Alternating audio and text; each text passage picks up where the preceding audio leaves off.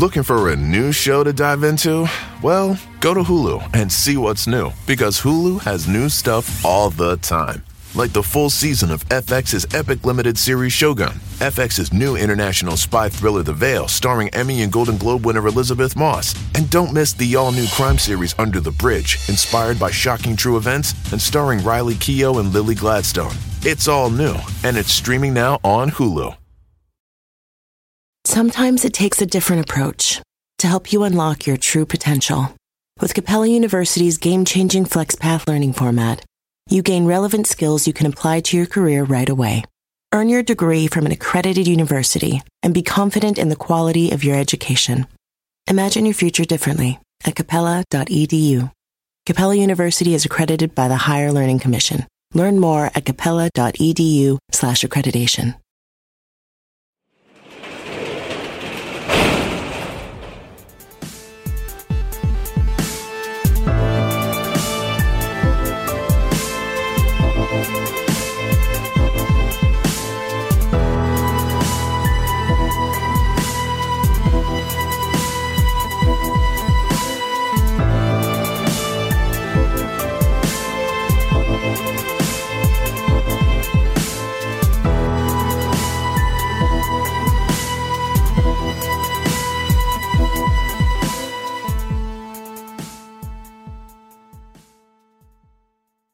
Welcome to True Crime Garage. Wherever you are, whatever you are doing, thanks for listening. I'm your host, Nick, and with me, as always, is a man who built this garage with sticks and stones and elevator bones and rock and roll. He is the captain. Yeah, nothing's going to stop us now.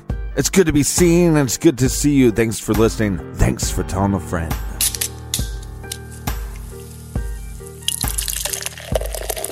This week we are featuring Paradise Lost by Southern Prohibition Brewing in Mississippi. Garage grade 4 out of 5 bottle caps. This has got to be SPB's hoppiest beer. This is a deep golden IPA with oats and heavy-handed double dry hop, plus full flavors of peach, mango, and pineapple. And this week's fridge, it's full thanks to the following. First up, thanks to Sarah in Nepean, Ontario, Canada. And a big cheers, mates, to Don in Shannon, Mississippi. And also a shout out to Karen in Oshawa, Ontario. And in Jacksonville, Florida, we have Kelly and Charles. And here's a big cheers to Danielle in Schenectady, New York. And last but certainly not least, we have Santa.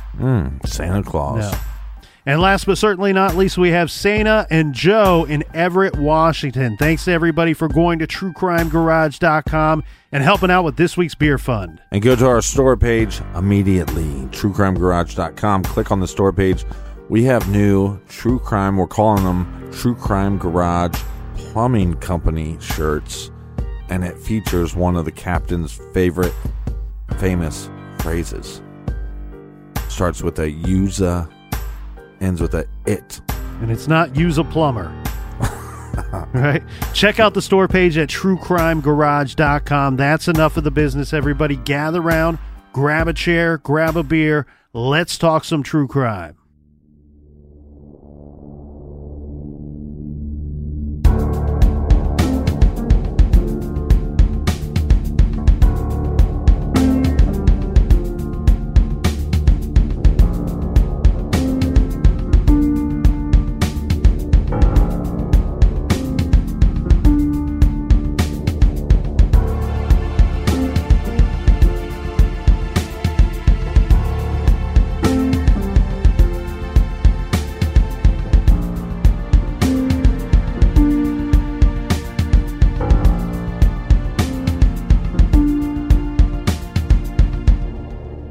Horn Lake, Mississippi, June 2017.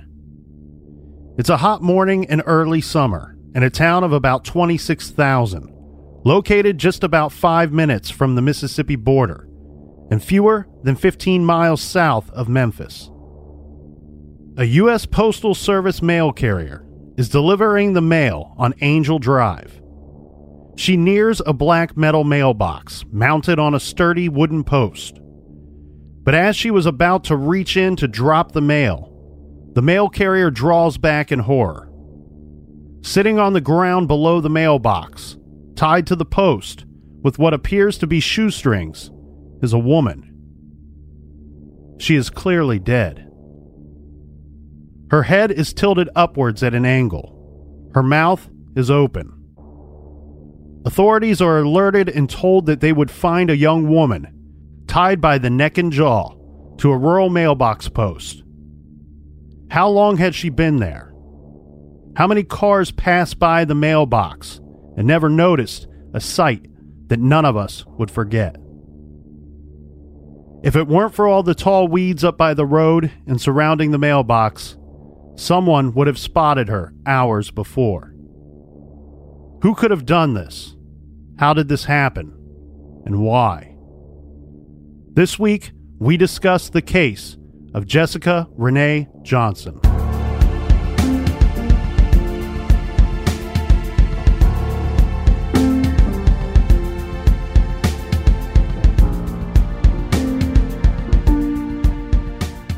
Jessica Johnson was 37 years old when her body was discovered on June 2nd, 2017. Jessica was a brunette and she was 5'3" tall, 115 pounds, with greenish hazel eyes. Even though Jessica was in her mid-30s, she lived at home in Horn Lake with her parents, Linda and David Johnson. This was largely because Jessica was a single mom with 2 children, a daughter who was just 8 years old when Jessica died, and a son who was 19. Until a few months before her death, Jessica worked at a logistics service in Memphis, but lately she was unemployed. Her parents helped out with childcare.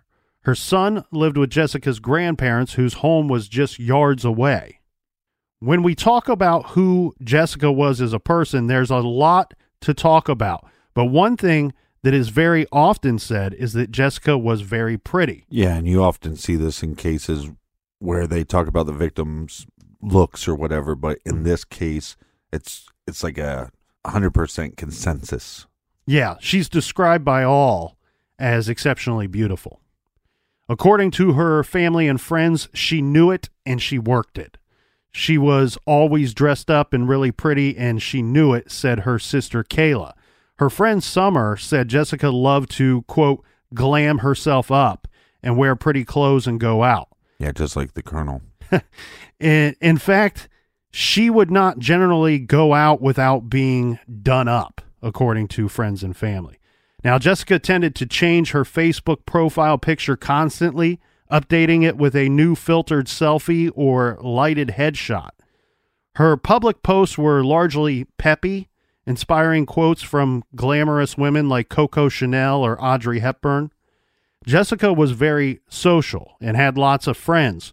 Her page shows that she was, quote, Facebook friends with over 1,900 people. She loved to go to clubs and hang out with friends, and friends describe her as the life of the party. Unfortunately, in the few years before her death, Jessica's parents say that Jessica started to fall in with the wrong crowd.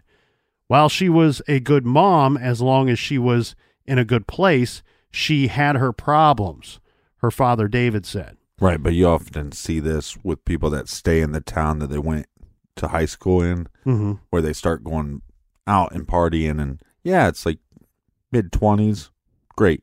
Late 20s, not so bad. Get into your 30s, and now the only people that are showing up to these bars are people in their 20s. You see what I mean? It's like, you know, it's fun for a while, but those scenes always have some shady characters.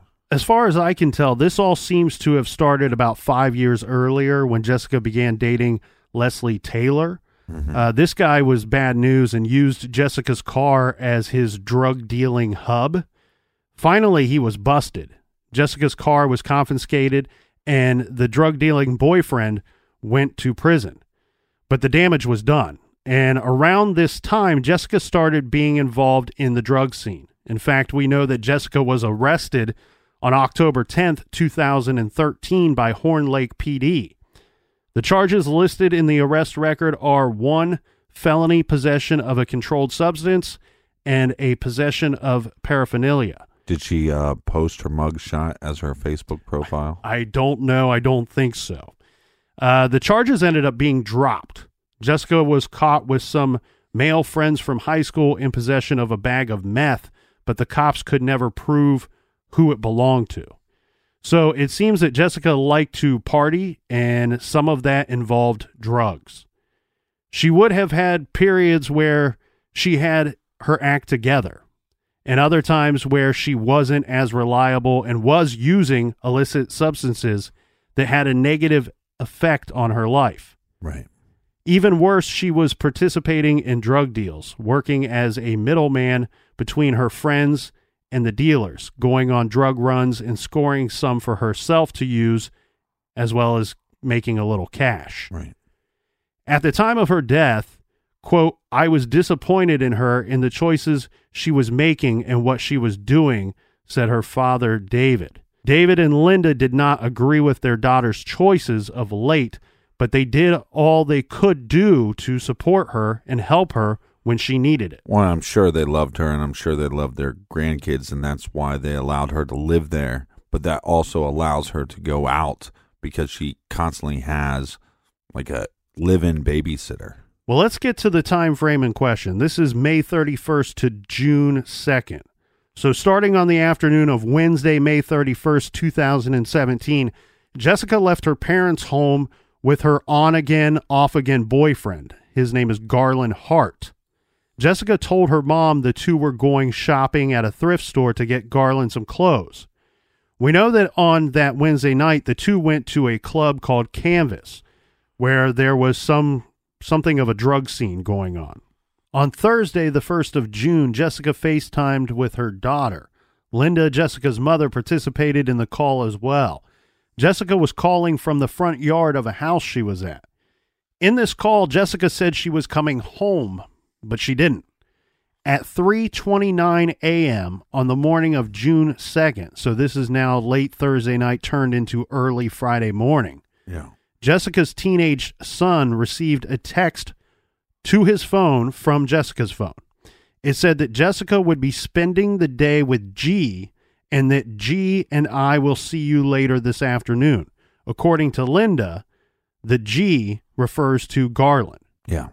Which, if you look up this Garland Hart guy, he looks like he smells like garlic farts.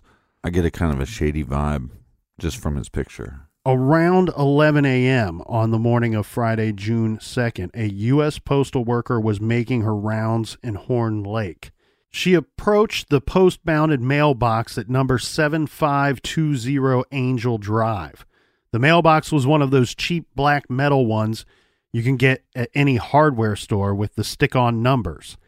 And it was mounted on an unfinished grayish 38-inch wooden post that was sunk into the ground. Do we know if the mailbox post was encased with concrete or not? I don't know that it did, but from witness accounts, it was sunk into the ground, but it still wiggled a little if you were to pull on it. Right. This mailbox belonged to a house that was set back a few hundred yards from the road. This is down a dirt or gravel driveway. The box itself was partially enveloped in weeds and tall grasses that had grown up around it. This wasn't a home that someone was carefully landscaping. Right. When the mail carrier neared the box, to her horror, she saw someone sitting at the base of the post. But this was not someone sitting there taking a break or waiting for a ride. What she saw was the death-stricken face of a young woman, her head and neck tied to the mailbox post. And when we say sitting there, she wasn't sitting on her butt. She was on her legs. It's like a squatting position. Yeah. The mail carrier panicked and backed away from the mailbox.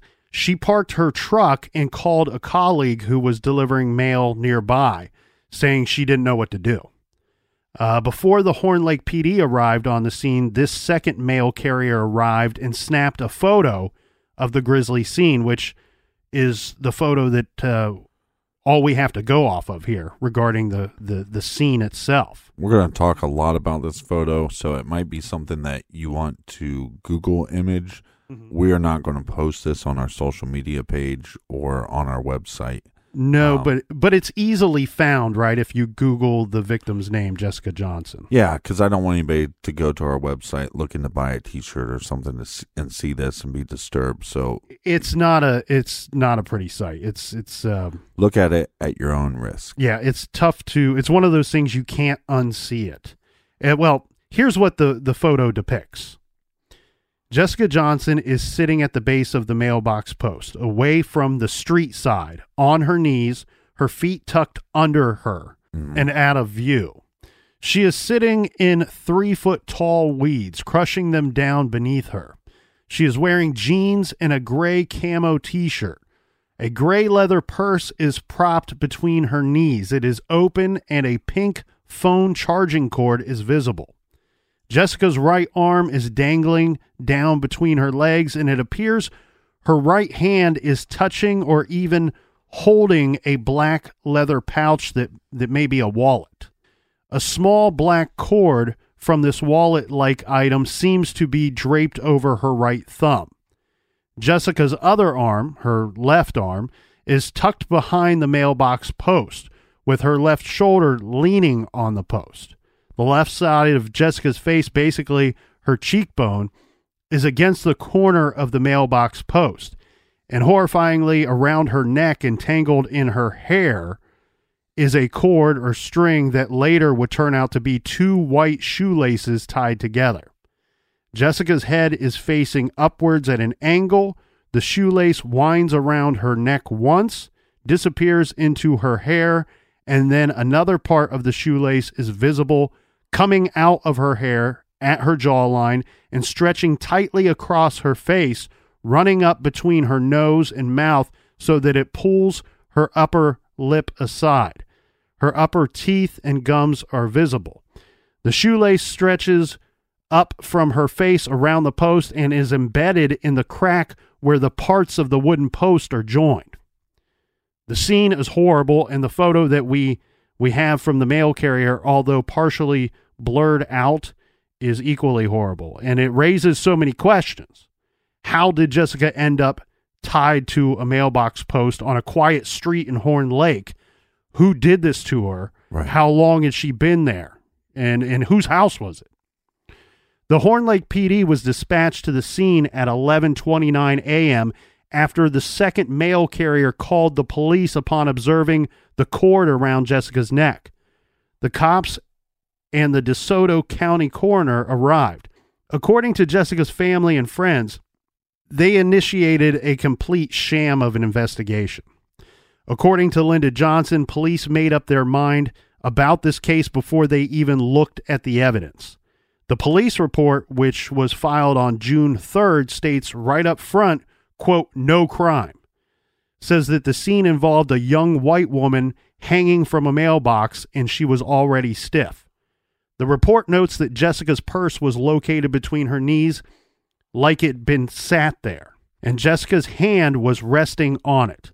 Officers collected Jessica's driver's license from the mail carrier, who had already rifled through Jessica's bag and pulled it out, compromising any evidence, compromising the scene. Linda tells us that police cordoned off the property but neglected to protect the mailbox area. Another retired Memphis police officer who worked with the family on this case has said that photos from the scene show police cars parked too close to the body, potentially destroying evidence. Well, like you said, this is a very small town, so you would assume that there's not too many crimes like this happening or scenes like this happening. Yeah. Yeah, I mean, this is a very unusual scene, and I forget about small town. This is an unusual scene for you and I, who've already looked at over 100 cases since we've been doing this garage thing here. Yeah, it's one thing for somebody to commit suicide maybe in their house, but the fact that they're trying to say that there's no crime and that they believe that she committed suicide by hanging herself from somebody else's mailbox. Mm-hmm. Very strange. Well, and continuing down the road of evidence or lack thereof, or failing to collect certain pieces of evidence, because that's just kind of the tip of the iceberg, what we're getting at. One major thing, and I think this is a huge thing here, Jessica's phone was found inside her purse that had been propped between her knees, but the phone was locked and nobody knew the code. Linda, her mother, says that the code had been changed, and she believes that whoever killed her daughter, if someone did kill her daughter, had changed the code, possibly after sending the 3:29 a.m. text to her son. Jessica's fingerprint would have unlocked the phone, but the police department declined to use this method. To this very day, the family, Jessica's family, does not have access to the contents of her phone. That is absolutely ridiculous. Mm-hmm. That is beyond irresponsible. Yes. Because they can get phone records, obviously. If they lived with her, it's a possibility that they even paid for the phone records, or if they're going to pay the remaining bill, they might be able to get a phone log as far as, who she called. But who calls people now? You have to be a complete psychopath to pick up the phone and actually call somebody. Everybody texts now. You called me last Thursday. I call you every Thursday because I'm a complete psychopath. But this text message, this is the stuff that's the most important. Now, I'd also wonder if it was an iPhone or something like that, was it hooked up to another device?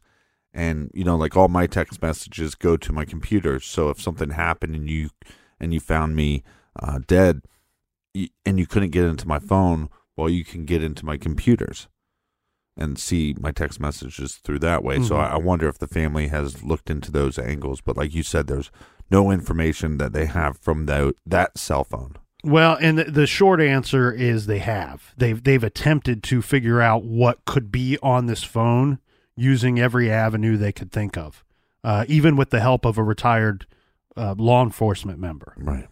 The other thing, too, is it was determined, as we said earlier, that the cord... Well, but hold on a second. Go ahead. I just want to throw this out because I'm assuming that they're the ones that were responsible for the funeral.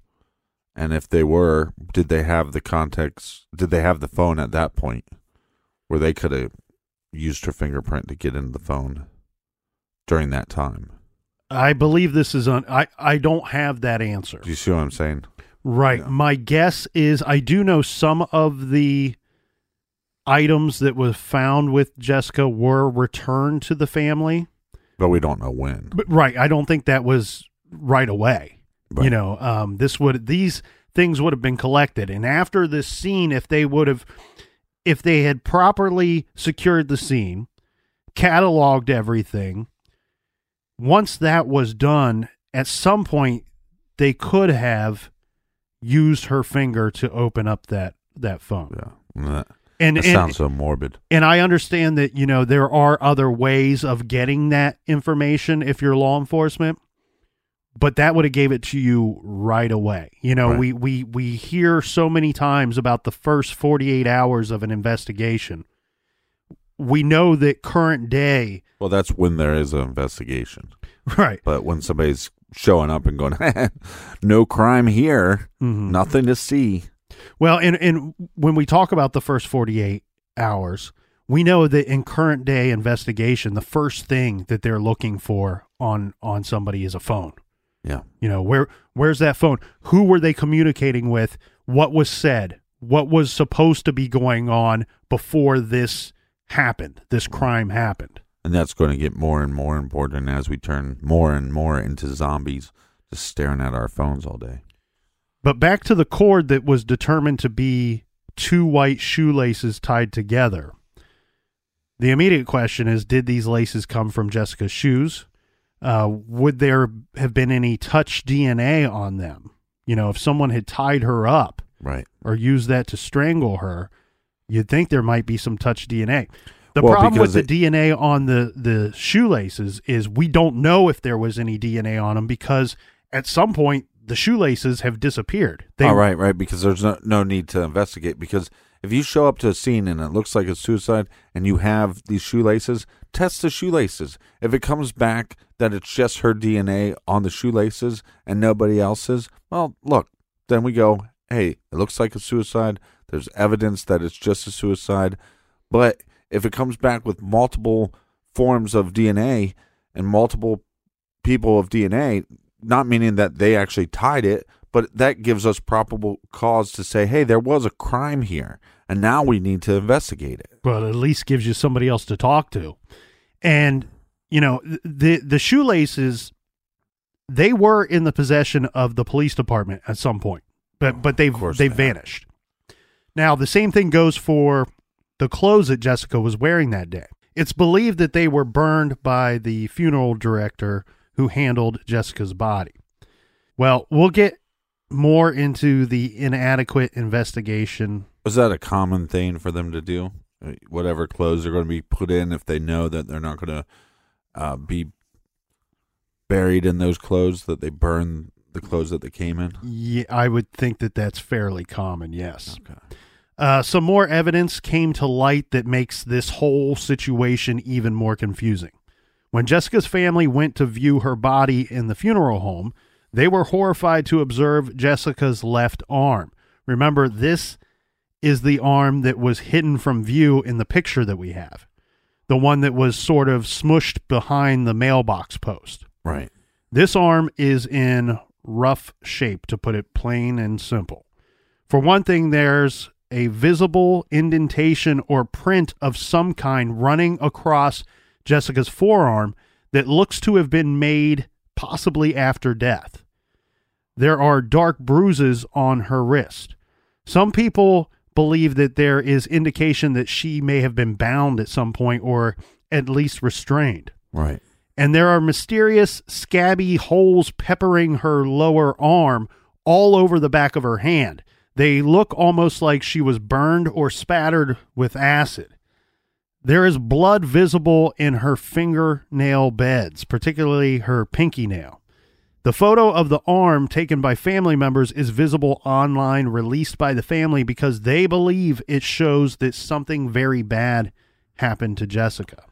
Yeah, but I think the whole jumping to the conclusion that her hand was burned with acid. I mean, her hand could have been burned by grilling something or cooking other things. But this idea that it was just burnt with acid. Well, that's not an idea. That's just me describing what it looks like. Okay. Nobody has suggested what these unusual marks have come from.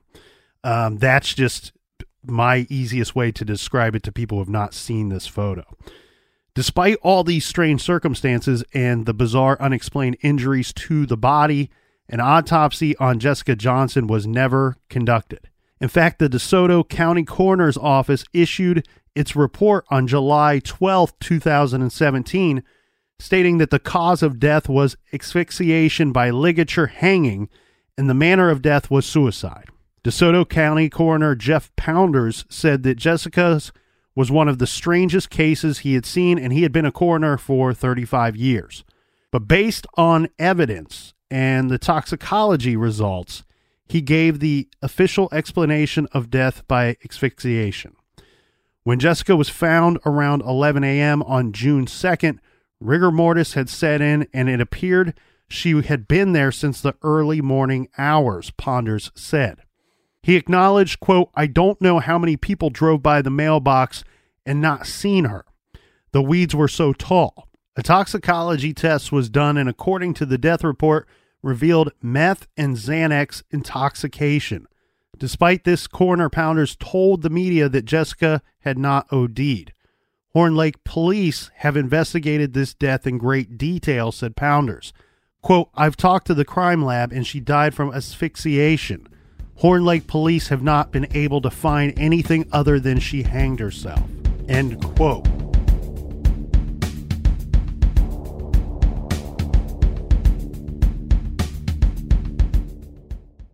The evidence keeps pouring in. At this point, the facts are undeniable. It's an open and shut case.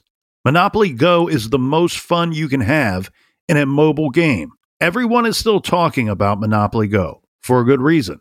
It is an absolute hit. Millions of people pass Go every day because this game is always bringing something new to the table. Like countless crazy tournaments you can join with your friends as partners or teams. or timed events offering bonuses like massive multipliers or rent frenzies to help you get huge rewards. And there's so many rewards to discover. Rare stickers you can trade with friends to complete albums. Delightful emojis to taunt people with when you raid their riches. Unique playing pieces and so much more. The verdict is in. With Monopoly Go, there's something new to discover every time you play. So don't miss out. Go download it now free on the App Store and Google Play. This show is sponsored by BetterHelp. We all carry around different stressors, big and small. When we keep them bottled up, it can start to affect us negatively. Therapy is a safe space to get things off your chest and to figure out how to work through whatever's weighing you down. If you're thinking of starting therapy, I highly recommend that you give BetterHelp a try. It's entirely online, designed to be convenient, flexible, and suited to your schedule. Just fill out a brief questionnaire to get matched with a licensed therapist and switch therapists anytime for no additional charge. Get it off your chest with BetterHelp. Visit BetterHelp.com/garage today to get 10% off your first month. That's BetterHelp, HELP.com/garage. This show is proudly sponsored by BetterHelp. Check out BetterHelp.com/garage today. Do you want to set your child up for success? Of course you do. That's why you need to check out IXL Learning today. IXL Learning is an online learning program for kids covering math, language arts, science, and social studies. IXL is designed to help them really understand and master topics in a fun way. It's powered by advanced algorithms. IXL gives the right help to each kid, no matter the age or personality. There's one site for all kids in your home pre-K to 12th grade. Kids could use it at home on their computer or on an app on your phone or a tablet. No more grading those worksheets. IXL grades everything for you. 1 in 4 students in the U.S. are learning with IXL. IXL is used in 95 of the top 100 school districts in the U.S. I love recommending IXL Learning. Kids can learn at home or on the go. And all my friends and family that are using it absolutely love it because it's so easy to set up and so easy to use. And even the kids that I've recommended it to their parents have told me, hey, Captain, thank you. I was having problems in math and my parents couldn't help me, but IXL could. Do you want to get your kids back on track, or do you just want to get your kids ahead? Do so with IXL Learning. Make an impact on your child's learning. Get IXL now. And True Crime Garage listeners get an exclusive 20% off IXL membership when you sign up today at IXL.com/garage.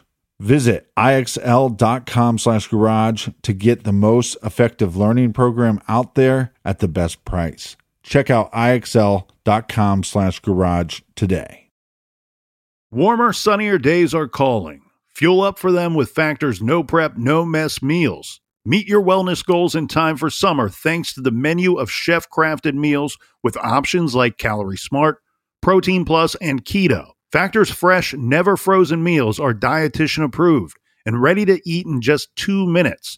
So no matter how busy you are, you'll always have time to enjoy nutritious, great-tasting meals. With 35 different meals and more than 60 add-ons to choose from every week, you'll always have new flavors to explore. Crush your wellness goals this May with dietitian-approved meals and ingredients that you can trust. Make your day delicious, from breakfast to dessert. Stay fueled with easy, nutritious options. Treat yourself to restaurant-quality meals that feature premium ingredients like filet mignon, shrimp, and blackened salmon. I am new to Factor, and I have been loving every minute of it. I have a problem, and it's called lunch. Some days I need to pack a lunch, and some days I work from home. Whether I'm at home or whether I'm on the go, Factor is fueling my lunch from now on. Head to factormeals.com/truecrimegarage50 and use code truecrimegarage50 to get 50% off your first box, plus 20% off your next month. That's code truecrimegarage50 at factormeals.com/truecrimegarage50 to get 50% off your first box, plus 20% off your next month while your subscription is active.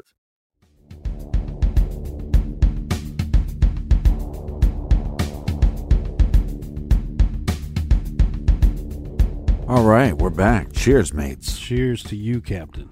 Now let's get back to the case that they didn't want to investigate. Well, Johnson's family, the Johnson family and Jessica's friends were shocked at this determination. According to Jessica's family, the Horn Lake PD basically looked the other way when it came to investigating this case.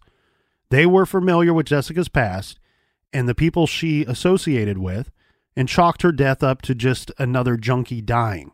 In fairness, they did do the toxicology report, so they did investigate that part. But I think it led them to a conclusion of a lot of these small towns are dealing with a lot of deaths by drug addicts. Mm-hmm. And record numbers. Particularly heroin. Right.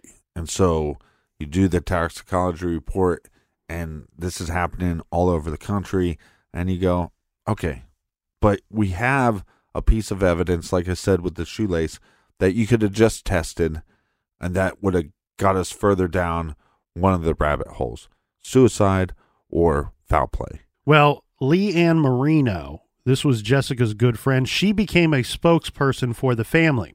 She told the website Heavy that Horn Lake PD were, quote, grossly negligent and clearly had no intention of investigating Jessica's death as a possible crime.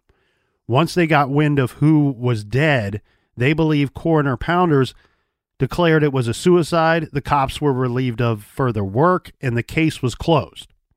But Jessica's family and friends state flat out that she would never, ever have committed suicide. For one thing, she was a good mom and lived for her kids. She never would have left them alone. She told her mom via Facebook that she was coming home and texted her son that she would see him the next day. None of this added up to someone who would kill herself. But even more convincingly, Linda Johnson said that no way would her daughter kill herself this way, saying, quote, my daughter was too vain. Jessica's sister, Kaylee, said, there's no way she's going to have herself displayed out for the world to see her like that. She had no makeup on. That's not her. If she were going to kill herself, Linda said, Jessica would have glammed herself up and taken pills. She would have went to sleep, and believe me, Jessica would have had herself fixed up. She would have looked like Sleeping Beauty, Linda said. If I'm the head detective or I'm a part of this law enforcement team, I'm taking into account what they're saying. Mm-hmm. I'm not saying that I'm going to believe it. Look, there's plenty of times where somebody takes their life and then somebody says, hey, they never would have done this. And all the evidence points that they did. So, but I'm not going to dismiss that. And so we have the toxicology report, but we got this weird hanging on the mailbox. Now you got the family coming forward saying, look, if she was going to kill herself, we don't think it would be this way. Right. Right. And at some point they even cite a something that took place when friends and Jessica were watching a movie called 13 Reasons Why. Mm-hmm. The group discussed that they would never inflict violence on themselves. They all agreed that if they were to take their own lives, pills would be the way to go.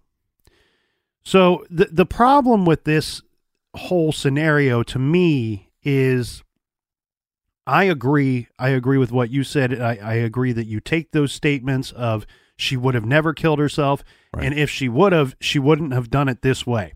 You take that into account and you have to play that and apply that to everything that you're seeing and the information that you're collecting.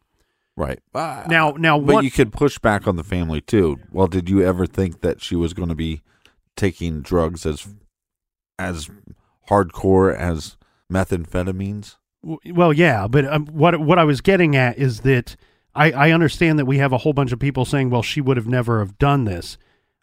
I don't know what state of mind we can say she would have been in regarding what we now know with the toxicology results. Right. So we do have some more information about what happened or may have happened that day, although partially from sources who might have less than honest motives. The house that Jessica was found out, the mailbox that she was tied to, was owned by a very good friend of her boyfriend Garland's named Jesse Isaacs. In fact, Garland had occasionally lived at this house, which was less than 5 miles from Jessica's home.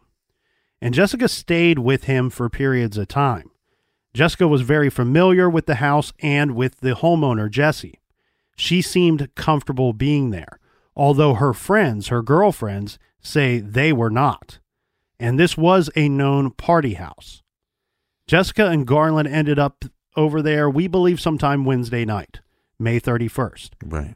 Jesse said that he had not seen Jessica and Garland together in some time until then, and also that Jessica seemed off. He said she was being even more dramatic than usual. At some point on Wednesday night or Thursday, June 1st, Garland and Jessica had a big fight. Jessica locked herself in the bathroom and called a friend to come and get her. This is backed up by Jessica's friend, Lee Ann Marino, who says that Jessica hid in the bathroom because she was afraid of Garland. But when this girlfriend arrived, Jessica was nowhere to be seen. And after waiting for 45 minutes, the friend then left. We know that sometime before 4:30 on Thursday, Jessica FaceTimed her daughter and mother from the yard. Also, a girl who served as Jessica's driver for her drug deals, as well as the girl's mom, showed up at the house and witnessed a big fight between Jessica and Garland, or the aftermath of a fight. Mm-hmm. This was around 4:30. Jessica was distraught and left the house. This is because she was supposed to pick up her friend Katie Jackson from work at 5 o'clock, but Jessica did not arrive there until 5:15. Katie says that when Jessica arrived at Katie's work, she was almost hysterical, saying that someone had told her that Garland was in the house in the back room with 2 women. Katie gave Jessica 2 Xanax and drove back to Angel Drive, back to that house. Wait, I'm a little confused. So when she shows up to pick up her friend, she's telling her friend, well, I'm pissed off because Garland was in the back with 2 women. She's telling her friend that someone told her that at Right. some point That's Garland the was in the rumor. back room Okay. with 2 women. So Garlic Fart is getting it on with 2 women in the back, or that's the rumor. Once back at the Angel Drive house, Katie told Jessica to stay in the car while she was going to go inside and collect Jessica's things. Katie went inside and confronted Garland, who was just emerging from the bedroom with 2 girls.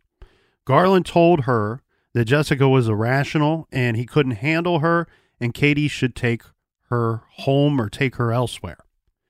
Katie returned to the car and told Jessica that they were leaving. But then Jessica jumps out of the car and she's running around. She said she had to talk to Garland. Katie later said that Jessica was not only running around, but behaving irrationally. Right. Katie left and never heard from Jessica after that. Now, no one knows what happened at this point. Garland's friend Jesse told the media that Jessica left the house around 6. The next time anyone that we know of saw her, she was dead. Yeah, this is confusing, though, too, because Jessica went to pick up her friend. Right. Then they drive back to this house that they're partying at. Right. This is the house that they also found her hanging from the mailbox. Mm-hmm. Same house. Mm-hmm. So Garland is in the back doing something with 2 women. And that's the rumor. That's why she's pissed off. That's why there's a fight. But then at some point, her friend leaves. Well, how does her friend leave? Is there a car there for her friend to leave? Or does Jessica have to get in the car and drive her somewhere? Because she was her friend's ride. Right. So that's kind of confusing. Yeah. That is interesting. But of course, Jessica's acting a little strange because we know from the toxicology report that she's on some kind of drug that night. And also her on-again, off-again boyfriend is rumored to be cheating on her. So, yes, she's going to act a little emotional. Mm-hmm.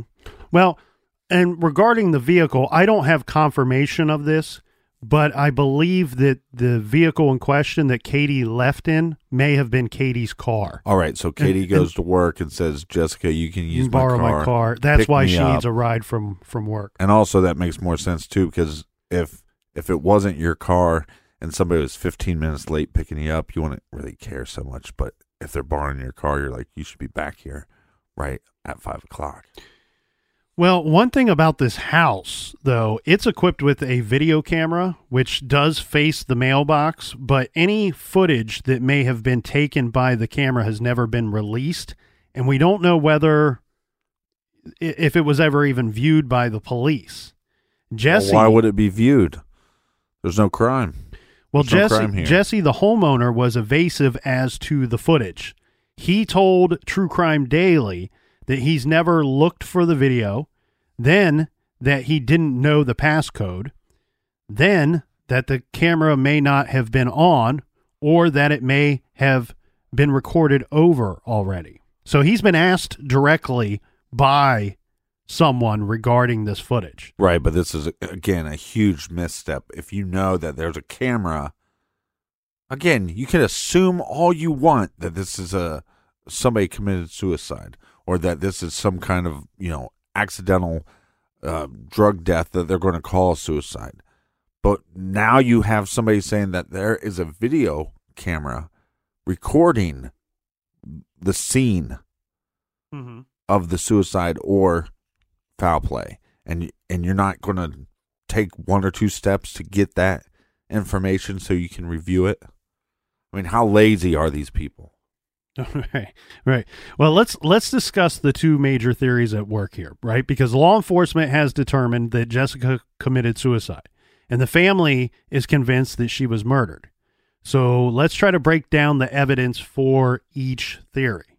First, could Jessica have committed suicide? Her family says there's no chance. Her friends say no.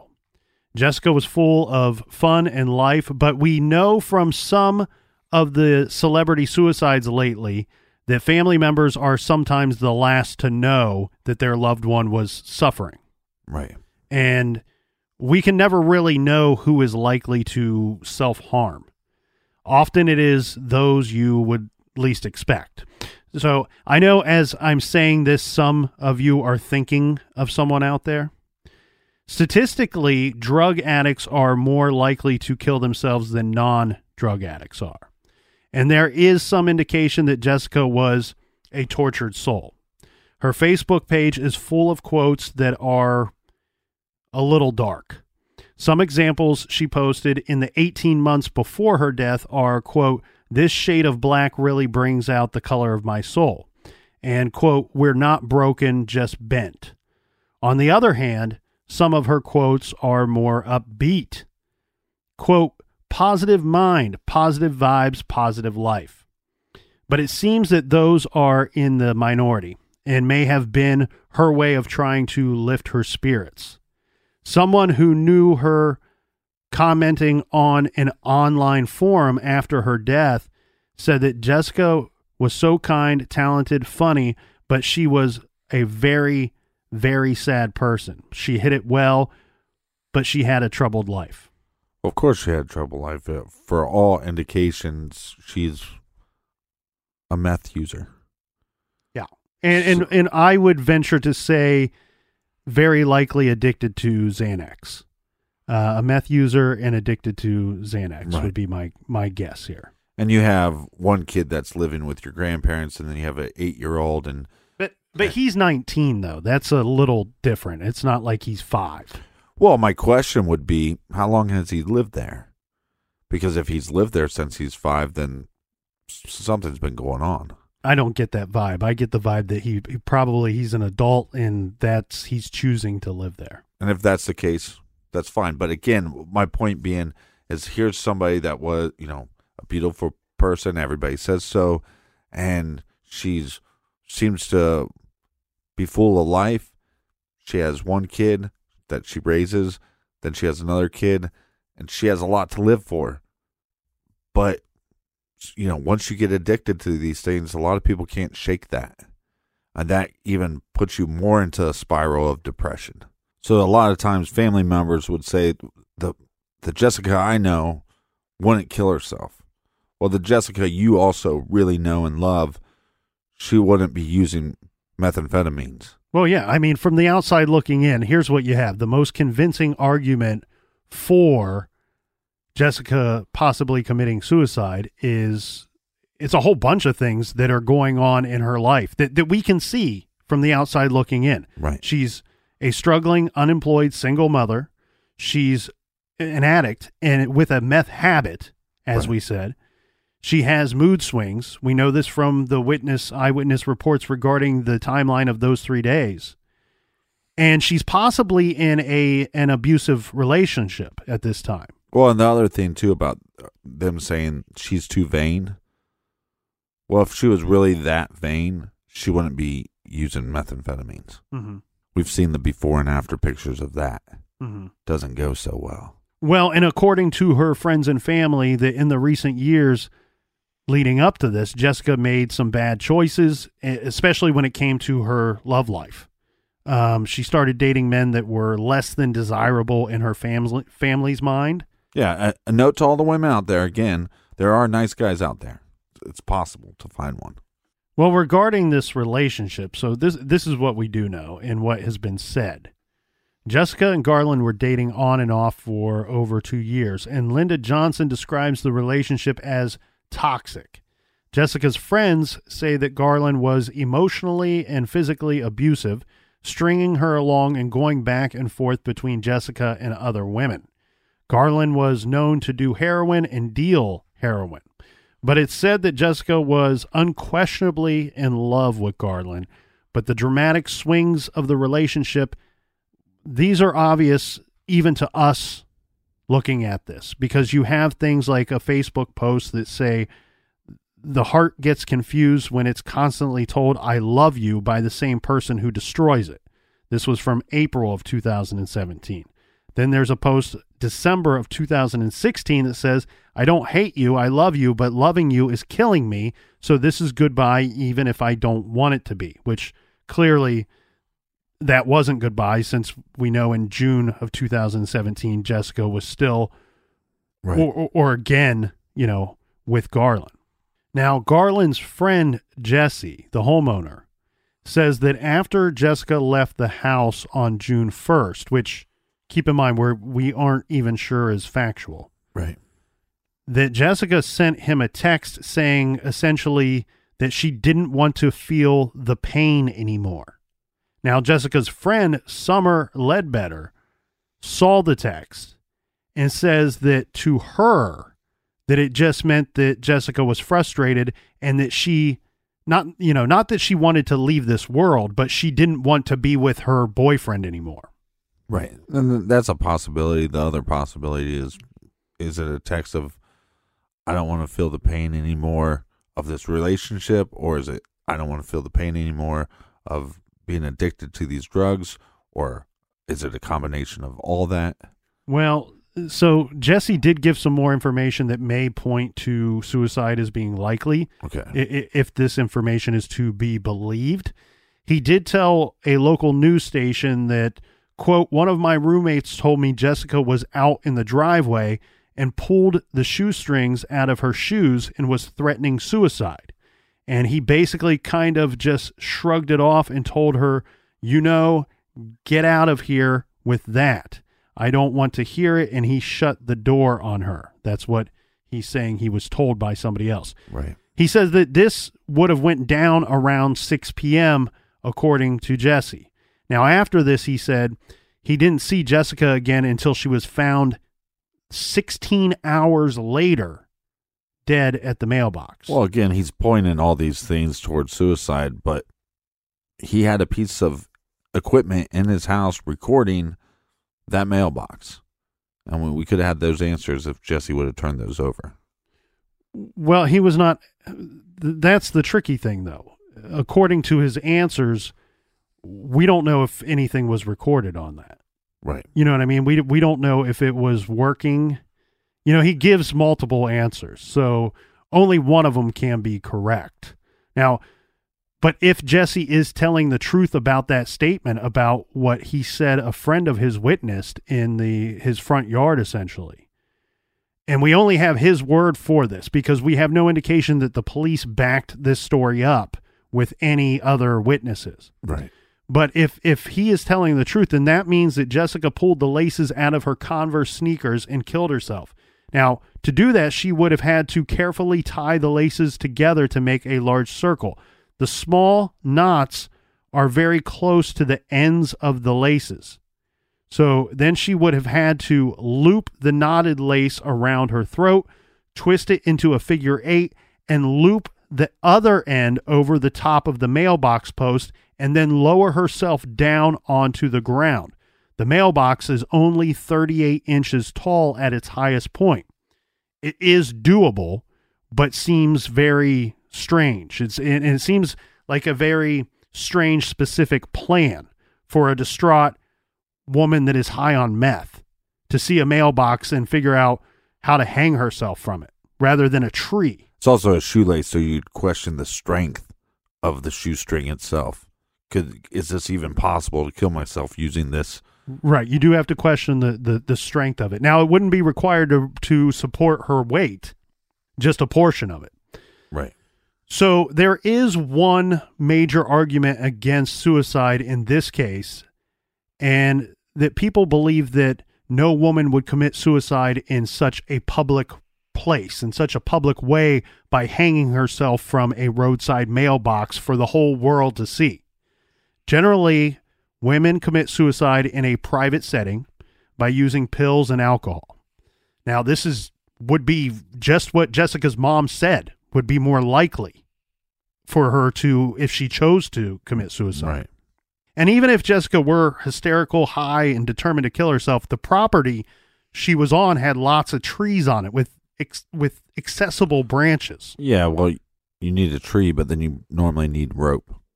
So maybe she didn't have access to rope. Yeah. Well, unfortunately, there is a very public trend right now of people killing themselves using low hanging, tying themselves to doorknobs and things like that. So it's not completely out of the question. Mm-hmm. So if Jessica didn't kill herself, then someone else did. The Johnson family is convinced that Jessica was murdered, and the Horn Lake authorities are not interested in finding out the truth. In fact, the police report filed on July 3rd states specifically and clearly, quote, the positioning of Jessica and the method used sparked some concern that maybe there was more to this incident, and the detectives advised they would do a more thorough death investigation, but nothing came of this, and the family was permitted to view only 3 pages of the 7-page police report. So a few months after Jessica's death, the family started working with Dr. Maurice Godwin, a forensics expert who has provided his consulting services in several high-profile cases. Dr. Godwin analyzed the evidence in this case and came to the conclusion that Jessica was murdered, and the death scene at the mailbox was staged. So let's look at the evidence that points to possible murder here, right? Jessica was found tied up with shoelaces. The shoes that the laces apparently came from, a pair of brownish gray Converse All-Stars, were found either inside or near, the police report is unclear about this, or near the house where Jessica was found hanging. We can only assume that they were hers, although Linda says it was almost unheard of for Jessica to wear shoes of this type, so they may not have been Jessica's shoes. No one thinks it's very likely that Jessica would have pulled the laces out of the shoes in the driveway or inside the home and then walk barefoot all the way to the roadside to kill herself. Remember, we said the house and the mailbox are separated by a few hundred yards. Dr. Godwin suggests testing the laces for touch DNA, but as we know, unfortunately, the laces have been lost or they were destroyed, so therefore not testable. Yeah. Furthermore, Jessica's clothing that she was wearing that night also destroyed. Burned. Any evidence on those clothes or potential evidence is lost forever. Linda Johnson does not recognize the clothes that Jessica is wearing in the death photo as belonging to Jessica. She says Jessica always wore spaghetti strap tank tops in summertime, not camo t-shirts. And in fact, Jessica was wearing such a tank top when she left Linda's house that Wednesday. The clothes Jessica was wearing when she was found by the mailbox, where did they come from? Who did they belong to? And where did Jessica's real clothes go? Dr. Godwin pointed to a tiny pin-size stain or mark on the sole of one of the sneakers that he says should be tested for blood. But since the shoes were returned to the family, clearly this was not done by law enforcement. Well, the family making the statement before saying that she wouldn't kill herself. Again, I don't put a ton of weight to something like that because we don't know what other people are struggling with, what the struggles are inside. And like you said, which is a great point, is a lot of times the family is the last to know how bad a family member is struggling. But the fact that they don't recognize her clothes at all and she lives with them is something strange there. Now, it could be a simple explanation, but I don't know if we're going to get it from Jesse or Garland. Right. And as you said earlier, the shoelaces being a weird thing to be used in either a suicide or a murder, for that matter. Right. And we both agree that its shoelaces are a strange thing to use here. Well, here's what I wonder, though, is to me, a shoelace is more likely to be a murder weapon than it is something that somebody used to commit suicide. But see, you know what? I go back and forth on that because I almost wonder, like, I don't know. I just feel like I question when and where did the shoelaces come out of the shoes is the whole thing for me. Right. It actually makes more sense to me that the person intending to use them for suicide might have removed them from their own shoes. That's just the way that I lean. Some of the items that were found with her, so we have Jessica's purse that was found between her legs. The purse was open, and you can see that it contains a pink charging cord, a phone charging cord. Her black wallet is near her hand with a cord of some sort over her thumb. Yeah. Why would she kill herself with her hands on her belongings like this? It looks much more like someone placed those objects there afterwards. Now, one thing I want to make sure that we point out here, because this is very fishy, this is very suspicious. Linda, Jessica's mother, says that as part of the drug deal that Jessica did that day, Jessica would have had over $500 in her possession, or should have had over $500 in her possession. Only $80 was found in Jessica's wallet. Right, and that's something that they should look into. But we don't know her whereabouts. We don't have every detail of where she went. So were there multiple drug deals that took place? Did she buy more drugs? Did she give the money to somebody else? There's a lot of details that we're missing. Yes, I think the word should have that money. We don't know if she should have that money or not.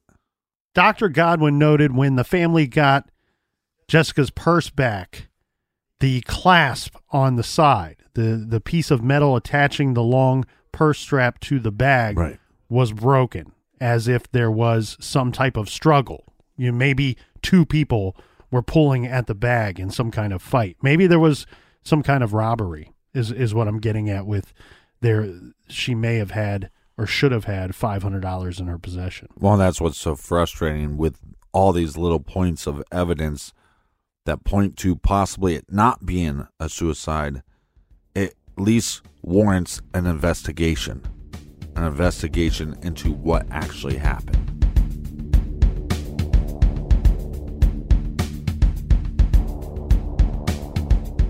And make sure you head over to our website, click on the store page, and order your True Crime Garage Plumbing Company shirt with the captain's famous quote, "Use a piece of Shit. All right, everybody, join us back here in the garage tomorrow. Until then, be good, be kind, and don't litter.